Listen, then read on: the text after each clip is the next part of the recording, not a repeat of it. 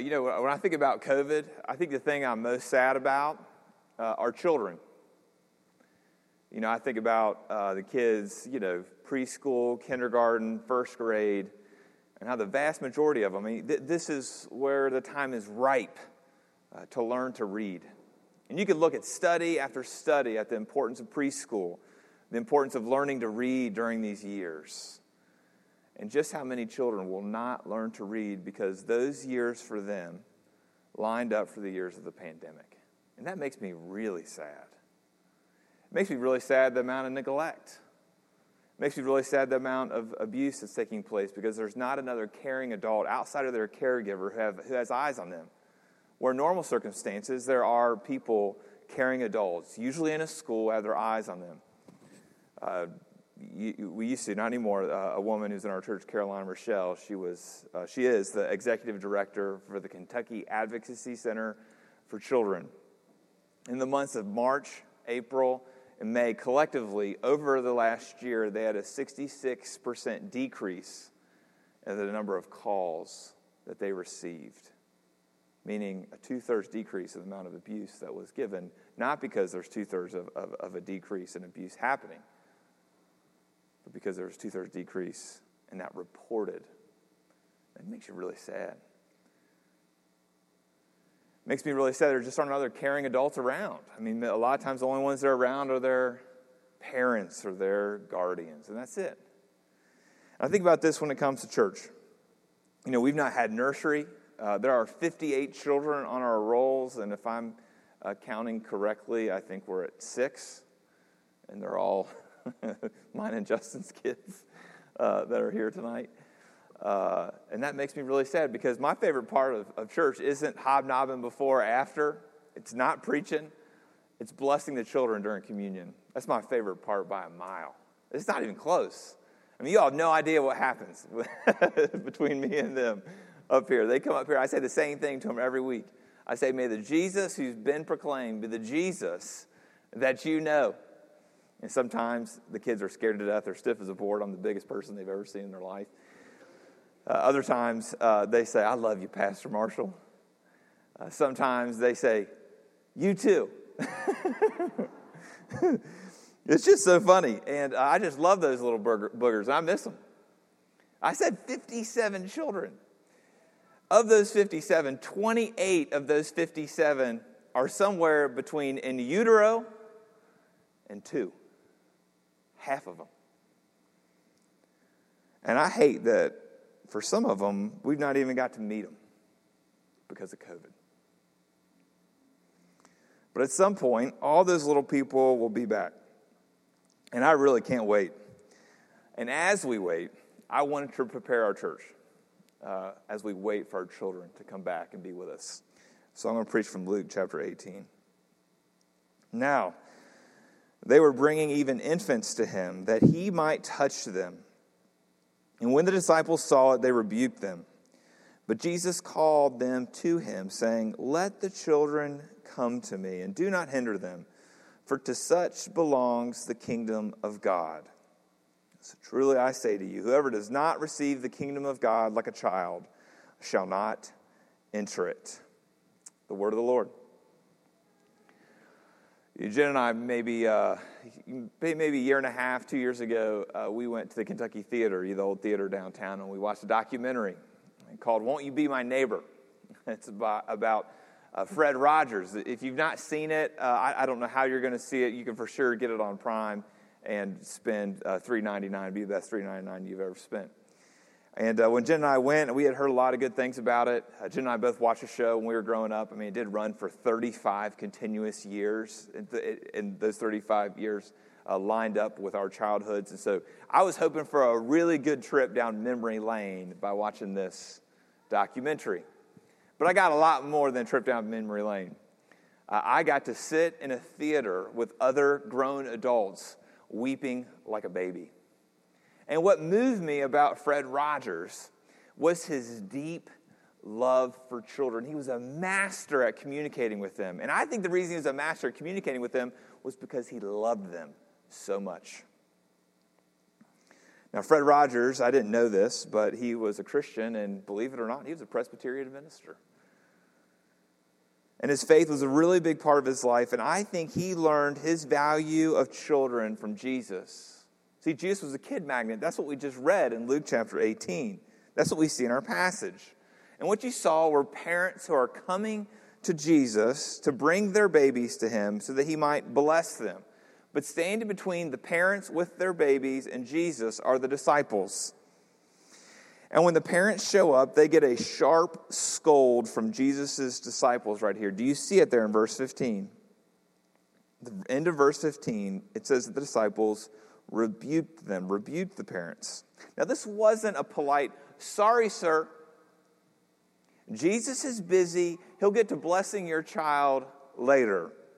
No. This was much more harsh. It was demonstrating strong disapproval. This word rebuke was used 2 other times in the Gospels. One time, it was used by Jesus when he rebuked the waves and calmed the storm. Strong disapproval. Waves, get down. Parents, get down, get out of here. The other time it was used when Jesus rebuked the demons. The demons were causing havoc in a person, and Jesus wanted them to quit causing havoc. He wanted them to get down, get out of here. So the disciples do this to these parents. And I think it was because the disciples thought that Jesus needed to spend his time doing more important things like hobnobbing with the political elite. He needed to spend his time arguing and debating with the Jewish religious leaders. He needed to be raising funds for the kingdom's cause. See, in the disciples' views, children were just getting in the way of him being about real ministry. Now, the disciples might have shooed these children off, but Jesus calls them back. He deeply desired to be with them, and Jesus says, let the children, verse 16, let the children come to me, and do not hinder them. In a parallel passage, we read this from Luke 18, but if you were to look at the Gospel of Mark and what he says that Jesus says, let the children come to me, do not hinder them. And it says that he takes them up into his arms and that he blesses them and that he lays his hands on them. And then you see Jesus throughout his ministry. He's performing miracles, and it seems like a disproportionate number of them are performed upon children. So clearly, Jesus isn't bothered by the children here in Luke 18. What he's bothered by are the disciples' view of children. Again, in that Mark passage, the parallel passage, it says that Jesus was indignant toward the disciples for their view of children. Jesus was provoked. And they needed a solid correcting, and truthfully, brother and sister, I think we do too. Now, we might be baby obsessed. We've got these gender reveal parties. We've got shower after shower after shower after shower after shower. We're in this baby obsessed culture. And when they get a little bit older, we helicopter parent them, that we micromanage their every decision. Our whole life seems to hang in the balance on their every move that they might ruin their lives, so we helicopter parent. But our view of children really is very privatized. We think that the only people responsible for children are the parents and those who operate in an official capacity with them, like teachers and therapists and healthcare professionals. But Jesus wasn't like that. Jesus walked into a room, he found a child, and he conversated with them. Do you do that? I have a tendency to walk in my friends' homes. I don't even acknowledge the children unless they address me. It's almost as if the children are a distraction from the real business of me being there. I think the real conversation to be had is the conversation with the adult. But Jesus would come into my friends' homes, and Jesus would come into our church, and he would find the kids. Normally, when we have this greeting of peace, I think Jesus would make a beeline to every child in the sanctuary. He would seek the kids out. He would know their names. Now, I know this might draw up all kinds of images for you. You might say, Marsh, if I did that, it would be really creepy. And my response to that is, isn't that sad? You know, Fred Rogers, I didn't know this till we watched the documentary, but people accused him of being a pedophile. He didn't have a single allegation of such, and certainly not a conviction. But people said that about him just because he was good with children. See, it's a sad thing for a man to want to love children and then for that love to be equated with something sick. Now, I'm not saying our children don't need to be protected. I'm not saying that children aren't abused, that that's just fake news. I'm simply saying that there are appropriate forms of showing kids love that are of Jesus. And we oftentimes refuse to extend that love because we don't value children the way that Jesus did. And this whole idea of valuing children could not be more important for us in our community. I told you, we got babies coming out of our earlobes. They're not all here, but they're connected to us in real ways. We've taken vows to them, and they've taken vows to us. And I don't even know if you can remember the good old days, but the good old days when you guys would go, you'd get your babies out of the nursery, you'd come back in here, and the babies would just be chirping to one another. It almost seemed like they were going to take over. And if God is so kind to us, the percentage of children in our midst is only going to increase.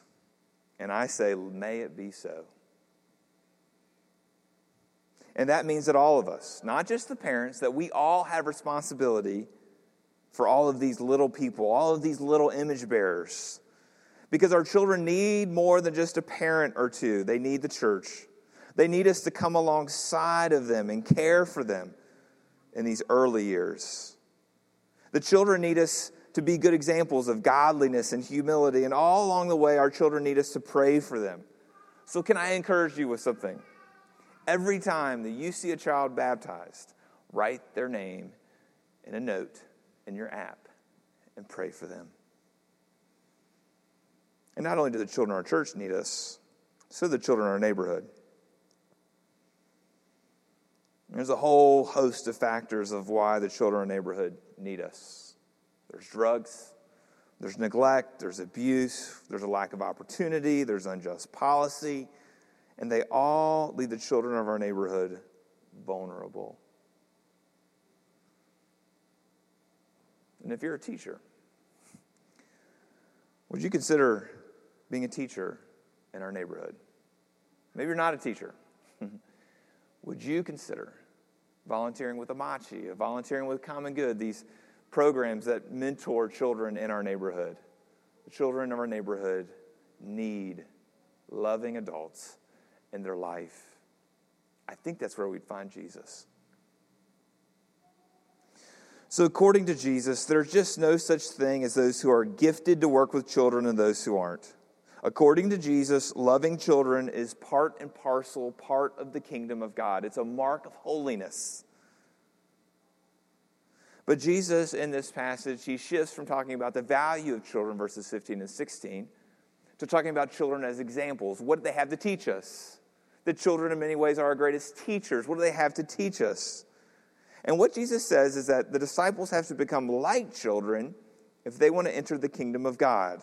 That they have to grow down into children, that children don't have to grow up to being disciples.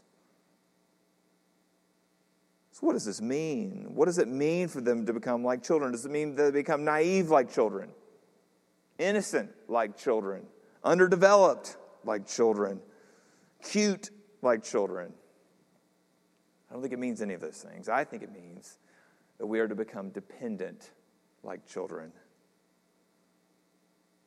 But what does it mean to become dependent? Well, it means you got to give up. That's what it means. It means you got to quit all of your efforts that center upon your independence.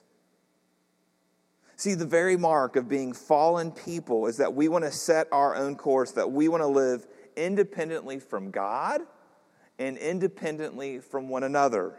But when you're a child, you naturally Your every instinct is geared towards dependence. Dependence upon God and dependence upon other people.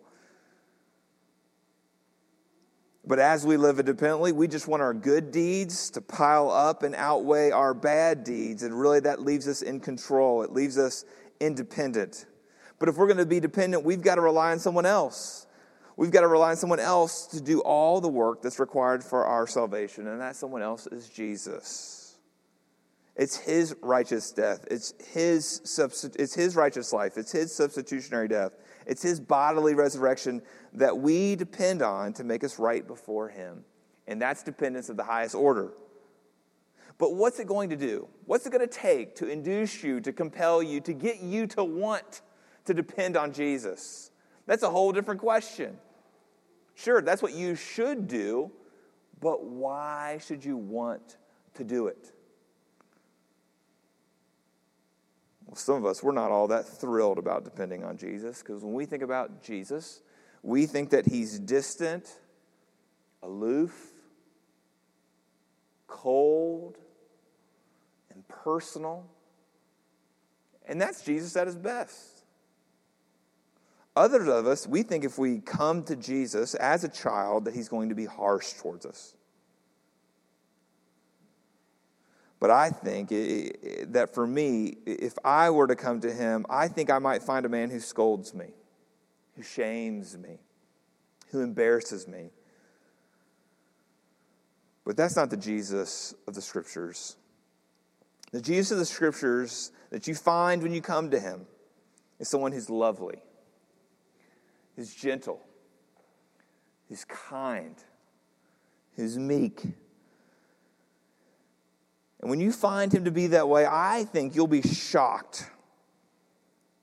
It'll be unexpected, because you'll find someone who has open arms, who's ready to embrace you, who's ready to forget all of your sins as if they had never been. You'll begin to see that it's your sinfulness, it's your weakness, it's your brokenness, and it's your smallness that doesn't repel him. That's what draws him to you.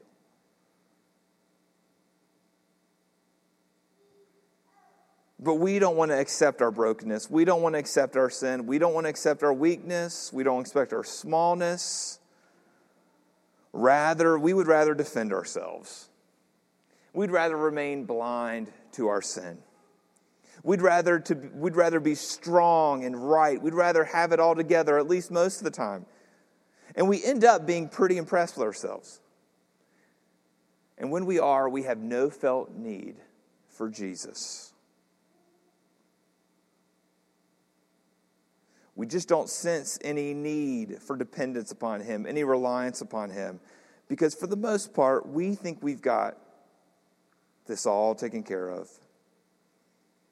But when you think you've got it all taken care of, you will never know the kind welcome of Jesus, because you'll never go to him. And I know that sounds really grave, but it's true. And the truth is, it just gets darker. Because not only will you not know the kind welcome of Jesus, neither will our children. Because all the while you'll be giving off these vibes that because you need to be right, good, and strong, that they need to be right, good, and strong. And when you're right, good, and when you have to be right, you have to be good, you have to be strong, you will not come to Jesus. Now, you can think you're loving your children. You can think that you're loving other people's children. You're providing 3 square meals for them. You're doing family devotions with them. You're developing them in their extracurriculars. You're serving in the nursery. You're helping put our fledgling church's children's ministry program together. And you can do all of that while missing out on giving children what they need the most. What our children need more than anything else is that they need to know when they go off to college, when they turn 18, when they're adults, they need to know that it's not their sin and it's not their suffering that will ever repel Jesus. They need to know that it's their sin and their suffering that enhances Jesus' comfort toward them. They need to know that they have an advocate. They need to know they have someone who intercedes for them. They need to know that Jesus never casts out anyone who comes to him. They need to know that when they feel unclean, that they're like the lepers, they're like the prostitutes, that they need to see Jesus move towards them. And if they know that about Jesus, and they've seen you, and they've seen me go to Jesus time and time and time again, then I think we will see a generation of children who are radiant with gospel glory. And wouldn't that be wonderful?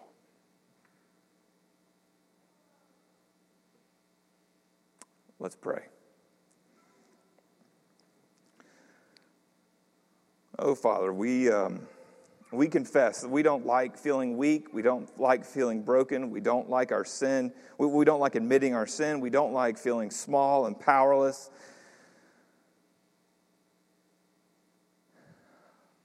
But Lord, I pray you would convince us that that is exactly the state that we need to accept if we are to experience your great mercy. Oh, so Lord Jesus, we want to come to you and find in you 10,000 charms. And we want our children to find 10,000 charms in you too. In Christ's name, amen.